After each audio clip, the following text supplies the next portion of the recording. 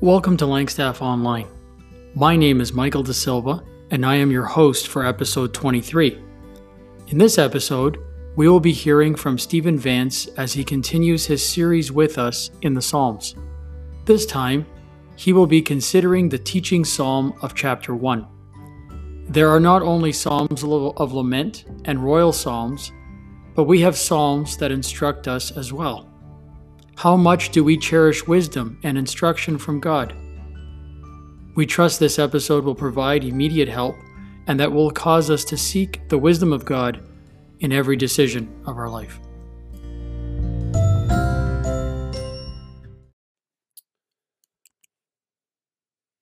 So we're continuing our study in the Psalms, and we're going back to the beginning today to Psalm 1.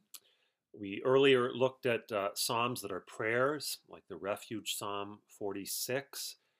We looked at psalms of lament, the sad psalms, David's cry, "My God, why did you forsake me?" which was also a messianic psalm. And we looked at royal psalms that tell us of the glory of the King, and particularly of our Lord. Now we want to go right back to the beginning to Psalm 1, and we're going to see that there are some psalms that are called teaching psalms. And in fact, the Psalms opens in this way. The book of Psalms in the Hebrew Bible is part of what's called the wisdom literature that's showing people how they should live. And so we'll read this psalm together, Psalm 1. Blessed is the man who does not walk in the counsel of the wicked, or stand in the way of sinners, or sit in the seat of mockers. But his delight is in the law of the Lord, and on his law he meditates day and night. He is like a tree planted by streams of water, which yields its fruit in season, and whose leaf does not wither. Whatever he does prospers. Not so the wicked. They are like chaff that the wind blows away. Therefore the wicked will not stand in the judgment, nor sinners in the assembly of the righteous. For the Lord watches over the way of the righteous, but the way of the wicked will perish. And it's really clear, like all wisdom literature, that there's this idea of two paths, and there needs to be teaching on which way to take. One of the key words with which this psalm opens, and which is common in the Psalms, is this idea of the word blessed. Blessed. What kind of person is blessed? And through the Psalms, we'll read this. Psalm 32, blessed is the person who is forgiven. Psalm 34, blessed is the person who trusts in the Lord. Psalm 41, blessed is the one who remembers the poor. And so on. Psalm 128, blessed is the one who fears the Lord. Blessed are the undefiled, Psalm 119. And Psalm 144, blessed is that people whose God is the Lord. And so in this time of COVID testing, we want to come back to this psalm to realize in a pressure time, in a difficult time, how can we stay laser focused on seeking after wisdom and following God in the right way? Proverbs 3, also one of the pieces of wisdom literature, tells us that this is the goal of God, that we would be able to find wisdom. And so this here tells us how we're going to do it. You'll remember, of course, that just like this psalm begins with a blessing, it's the same with Christ's ministry. It opens up with a blessing, the Beatitudes. Blessed are the poor in spirit. There's one commentator in writing on this psalm who says you have a choice. Either you take the fast lane or the right path. And what we'd like to explore is what it means to be a righteous person. The psalm is divided in three sections. The first three verses speak about the blessed person, the pattern of his life, the cause of that pattern, and the results. And we're going to see that this is, of course, our Lord, who is the ultimate blessed person, but it's also us. Then in verses 4 and 5, we have the wicked man, and again, the results of that person's life and the pattern of his life. And then the psalm closes with the Lord's perspective on the two. I want you to notice what wisdom is in this psalm. In the first verse, I want you to see that wisdom involves carefully choosing who influences you. Carefully choosing who influences you. Blessed is the man who does not walk in the counsel of the wicked, or stand in the way of sinners, or sit in the seat of mockers. The psalmist starts out with the negative. Blessed is the one who does not do this. And the reason for this likely is that all of us in our lives, we struggle. How do we avoid evil? And so this psalm starts in our present struggle of life and shows us how to move to a better place. There are three words used to describe people who do not follow God. There is the wicked, and this is linked to people who are morally wrong and condemned for their actions and guilty in court. And it's used, for example, of Abraham says in Genesis 18, will you sweep away the righteous with the wicked? So some commentators see this as a sort of a term for people who are not believers in God and as a result do wrong things. The second word is the word sinners. Sinners, and this is the idea of being fallible, being inclined to sin. And this is used many times, a number of times in the scriptures. It's used for in Numbers 16 for those who took the censers in the resistance of Korah, Dathan, and Abiram, and they were called people who had sinned at the cost of their lives. So it's even God's people who take the wrong path. But it's also used of unbelievers. The people of Sodom were great sinners before the Lord. Genesis 13, the same word. And then we have not just the wicked and the sinners, but the mockers. And this is the idea of people who disdain what is right. And of course, we've all as believers likely experienced this, and I hope we're uncomfortable with people who mock God and his things. So three types of sort of walking against God. Some people see this as three types of people: pagan unbelievers, the wicked, and believers who live contrary to God, sinners, and believers who misguidingly attack the apparent faithless living of the psalmists. Whether that's quite that neat, I'm not sure, but certainly there are people who are not following the right way, and the psalmist says, blessed is the person who avoids that path. It's important to see that it is separation from ways, not people. To not walk in the counsel of the wicked, or in the way with sinners, or in the seat of mockers. Being separate doesn't mean being separate from people. Christ is said in Hebrews 7 to be separate from sinners, and yet he was very comfortable with people, but he did not walk in their counsel, or stand in their way, or sit in their seat. And so God calls wise people to choose carefully who influences them, and to avoid the influence of the ungodly. It's interesting in this verse as well that there seems to be a sort of a progression. It starts with walking in the counsel of the wicked, and then standing in the way of sinners, and then sitting in the seat of the scorners. And there seems to be a degeneration that implies an increasing participation in evil. It starts with walking in the counsel, getting advice from the wrong source. And then it says to stand in the way. This is sort of going on the path. There's activity. And then there is sitting in the seat of mockers. It's gathering, joining, and living. And so it shows us that if we do not avoid the influence of evil people, there will be an increasing participation in evil, like it was in the life of Samson. But there's also degeneration in decreasing mobility. The person starts by not walking, and then there is standing, and then there is being seated. And as we participate and allow ourselves to be influenced in bad ways, we will go from motion to being stationary for God. And so may this verse be an encouragement. Choose carefully who influences you.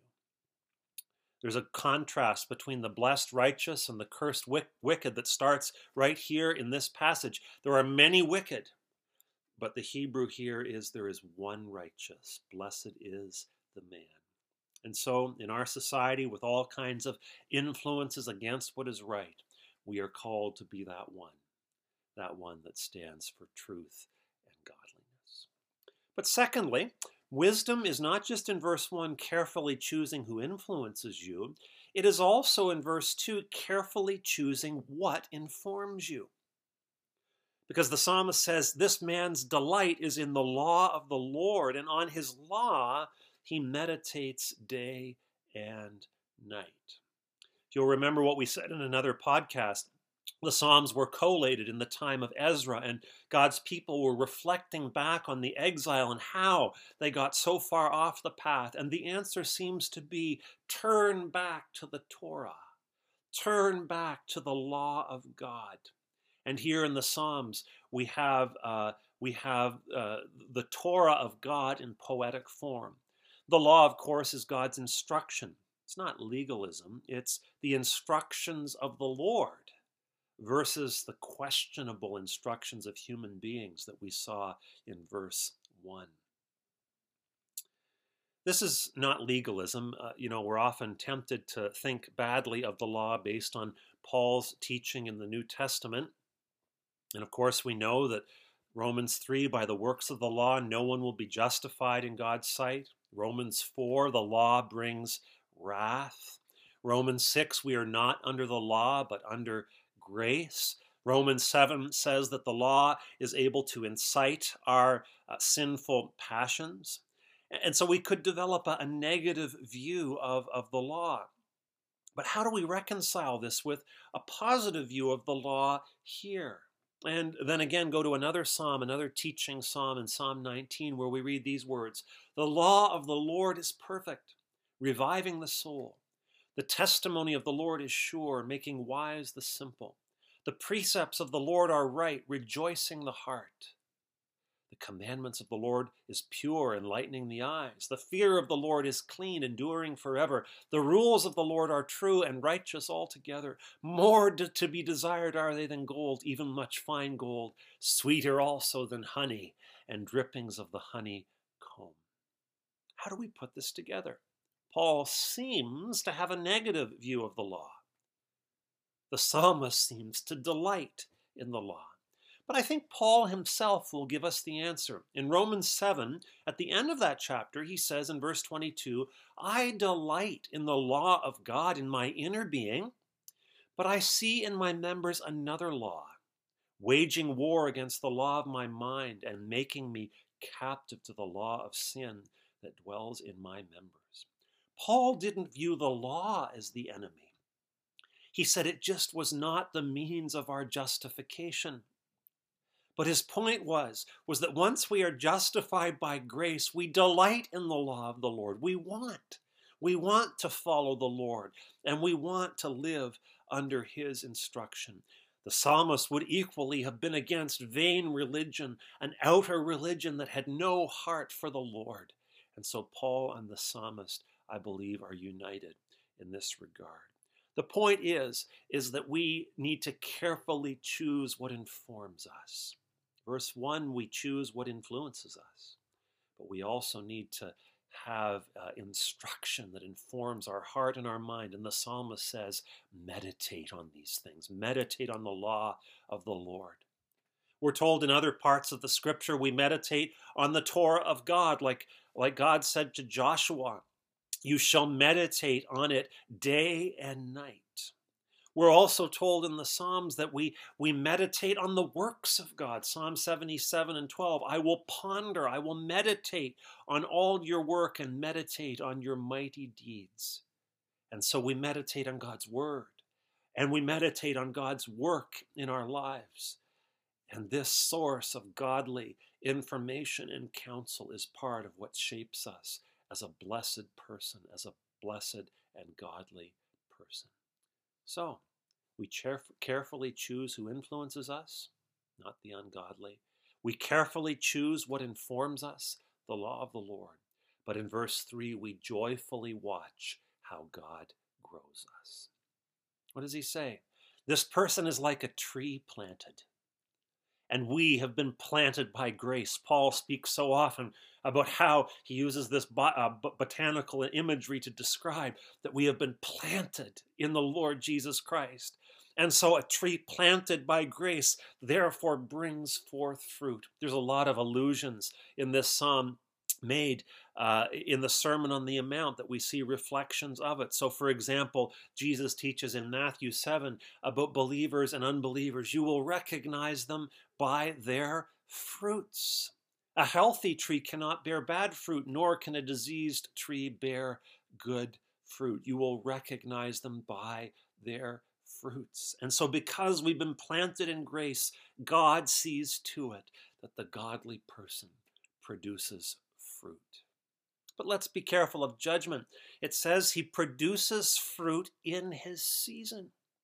Jesus will later teach this, that the seed of the word produces different amounts of fruit in different people's lives, some 30-fold, some 60-fold, some 100-fold.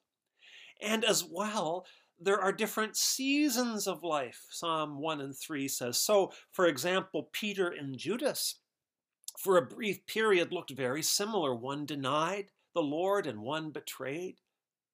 And yet in the end, Peter proves himself to be a believer and Judas shows himself to be the traitor. A true believer may go through ups and downs, different levels of fruit, but in his season, he will bring forth fruit. And this fruit is not just planted from a tree planted by grace, known by its fruit, in its season, but then it says it's fruit that endures. The leaf doesn't wither, and whatsoever he does prospers. Again, the Sermon on the Mount refers to this. Jesus speaks about treasures on earth where moth and rust corrupt, but treasures in heaven that are enduring. This is the result of a blessed person, a godly person's life. There is enduring fruit. And so the contrast between the blessed righteous and the cursed wicked is continued. There are many wicked contrasted with one righteous. In verse 1, there is the advice of sinners contrasted with the commandments of the Lord. We saw that in verse 2, but now there's a luscious tree, and we're going to see that it is contrasted with the dry chaff of the wicked. In this time of isolation, this prosperity is something I've been thinking about, and I hope that all of us, we are able to put our roots deep into God, that whatever we are doing is prospering. Jesus spoke about this in the Sermon on the Mount, that we're blessed when we are persecuted. And so even when we're in a difficult time, we can experience the blessing of the Lord and the prosperity of the Lord. John spoke about this in 3 John. Gaius was in a church where there was a Diotrephes, but he prays and he says, I pray that all may go well with you and that you may be in good health as it goes well with your soul. And so in a difficult time in the church or in the world, our roots can go deep. Like the Lord Jesus, the root out of the dry ground. And in a dry situation, we can produce fruit for God. So we've learned in this section what wisdom is. Carefully choosing who influences you, carefully choosing what informs you, but joyfully watching how God grows you. And I believe this gives us the springboard for understanding how we are motivated to follow God. You will be motivated to follow God when you remember that your success is guaranteed. You're planted in grace. He's going to bring fruit from your life at his season. But not only is our success guaranteed, verse 4 speaks about the wicked, and we learn this, that the success of the wicked is temporary. The success of the godly is guaranteed, but verse 4, the success of the wicked, it's like the chaff. And you imagine that grain being thrown up into the air, and the grain that is heavy is able to fall to the ground, but the chaff that is light is blown away, worthless, burned in destruction. And the psalmist says this is the portion of the wicked. But not only am I motivated, and are you motivated to follow God when we remember verse 3 that your success is guaranteed, and verse 4 that the success of the wicked is temporary, But in verse 5, we discover that the standing of the wicked is impossible. They're going to fall. They're not going to stand in the congregation of the righteous. And for the first time in the psalm, we have this word righteous. The blessed person struggling throughout this psalm to stay away from evil and to follow hard after the commands of the Lord. Now that person has found their company. They're found in the assembly of the righteous. And you may feel in this time very much alone, but God is bringing you to his congregation.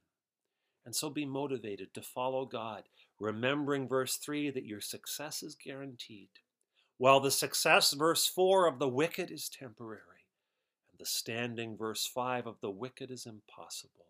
But most important, remember verse 6, the approval of the Lord on your life is inevitable. Verse 6, the Lord knows. He watches over the way of the righteous. This is a lovely, lovely phrase. The word know speaks of intimate knowledge, observation, care, recognition. It's even the word that's sometimes used in the Old Testament for sexual relationships, a man knowing a woman. It's an intimate knowledge. And here it's that sense of closeness and intimacy between the righteous person and God. The Lord knows the way of the righteous. My sister, my brother, your value comes by being known by the Lord. Yes, you are distinguished by your actions, avoiding the counsel of the wicked, and by your habit of immersed in God's word. But the most important thing is that we are distinguished by the actions of the Lord towards us. Not what we do for him, but what he does for us. Grace. The Lord knows the way of the righteous. You're probably familiar with Mark Hall's song that makes this point so beautifully. Who am I that the Lord of all the earth would care to know my name, would care to feel my hurt? Who am I that the bright and morning star would choose to light the way for my ever-wandering heart? Not because of what I am, of who I am, but because of what you've done. Not because of what I've done, but because of who you are. I am a flower quickly fading, here today and gone tomorrow, a wave tossed in the ocean, a vapor in the wind. Still you hear me when I'm calling. Lord, you catch me when I'm falling, and you've told me who I am. I am yours. That's who we are. We are his. That's our name. That's our identity. We don't have identity in ourselves. We have identity connected to him. Mark continues, who am I that the eyes that see my sin would look on me with love and watch me rise again? Who am I that the voice that calmed the sea would call out through the rain and calm the storm in me? Not because of who I am, but because of what you've done. Not because of what I've done, but because of who you are. I am a flower quickly fading, here today and gone tomorrow, a wave tossed in the ocean, a vapor in the wind. Still you hear me when I'm calling. Lord, you catch me when I'm falling, and you've told me who I am. I am yours. The Lord watches over. He knows the way of the righteous. Let me end this meditation with one last thing. Two phrases in verse 6. The Lord knows the way of the righteous. And we've already traced that we get our significance, not from ourselves, but from him. But you'll notice that the wicked, it says, the way of the wicked will perish. The righteous are the object of the sentence. The Lord knows the way of the righteous. We find our strength and sustenance and significance in him. The way of the wicked, they are the subject of that sentence. They try to autonomously say, I will determine my own significance. But the psalmist says it's all for nothing. The way of the wicked will perish. I'd like to close with a poem. You've probably heard it. It's called Invictus. It was written by William Ernest Henley. When he was 16 years old, his left leg needed to be amputated from complications from tuberculosis.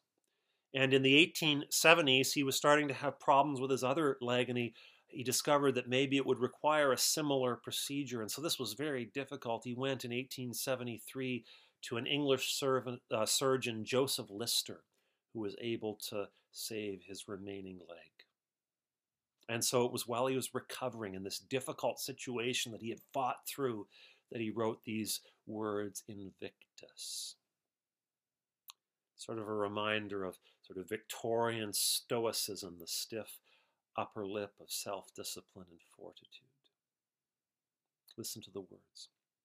Out of the night that covers me, black as the pit from pole to pole, I thank whatever gods may be for my unconquerable soul.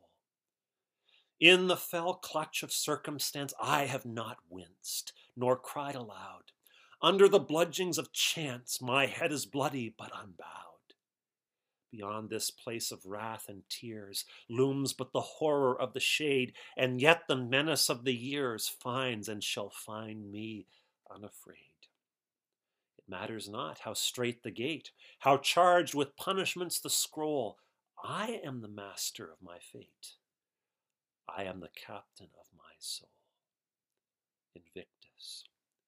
This is the spirit of autonomy, of self-determination. I will not crack. I will be my own boss. Very similar to the wicked here in this psalm that we've been studying, though we understand the difficulty that Henley went through. Dorothy Day, however, was an anarchist, an activist that came to Christ. She had lived a bohemian lifestyle, but she came to Christ, and she actually wrote a parody of Invictus that she called Conquered.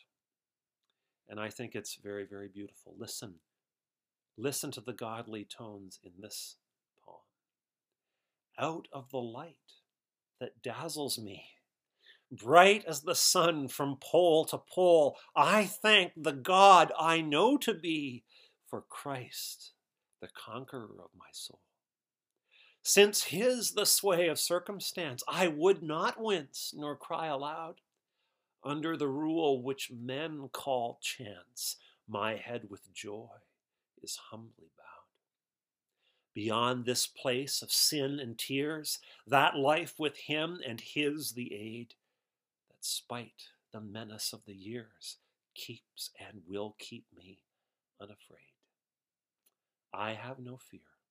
Though strait the gate, he cleared from punishment the scroll. Christ is the master of my fate. Christ is the captain of my soul. What a difference when we know the Lord and we submit to his sovereignty and we rejoice, how difficult it may be, in his purposes. And we see whatever else happens in our life, this is what matters. His evaluation. The Lord watches over the way of the righteous, but the way of the wicked shall perish. So there you have it. The fast lane or the right way. This is the choice that we face in all times in our life, and particularly in a time of pressure. What way will we go? Will we continue to follow the way of wisdom, the teaching of this psalm, the way that God wants us to go? Remember that wisdom is carefully choosing who influences you, not the ungodly. Carefully choosing what informs you, the law of the Lord, and then joyfully watching how God grows you, motivating you to follow him more as you see that your success is guaranteed, while the success of the wicked is so temporary, like the chaff. The standing of the wicked is impossible. They will fall. But for you, the approval of the Lord is inevitable. He knows you. He loves you. You are his. The Lord knows the way of the righteous, but the way of the wicked will perish.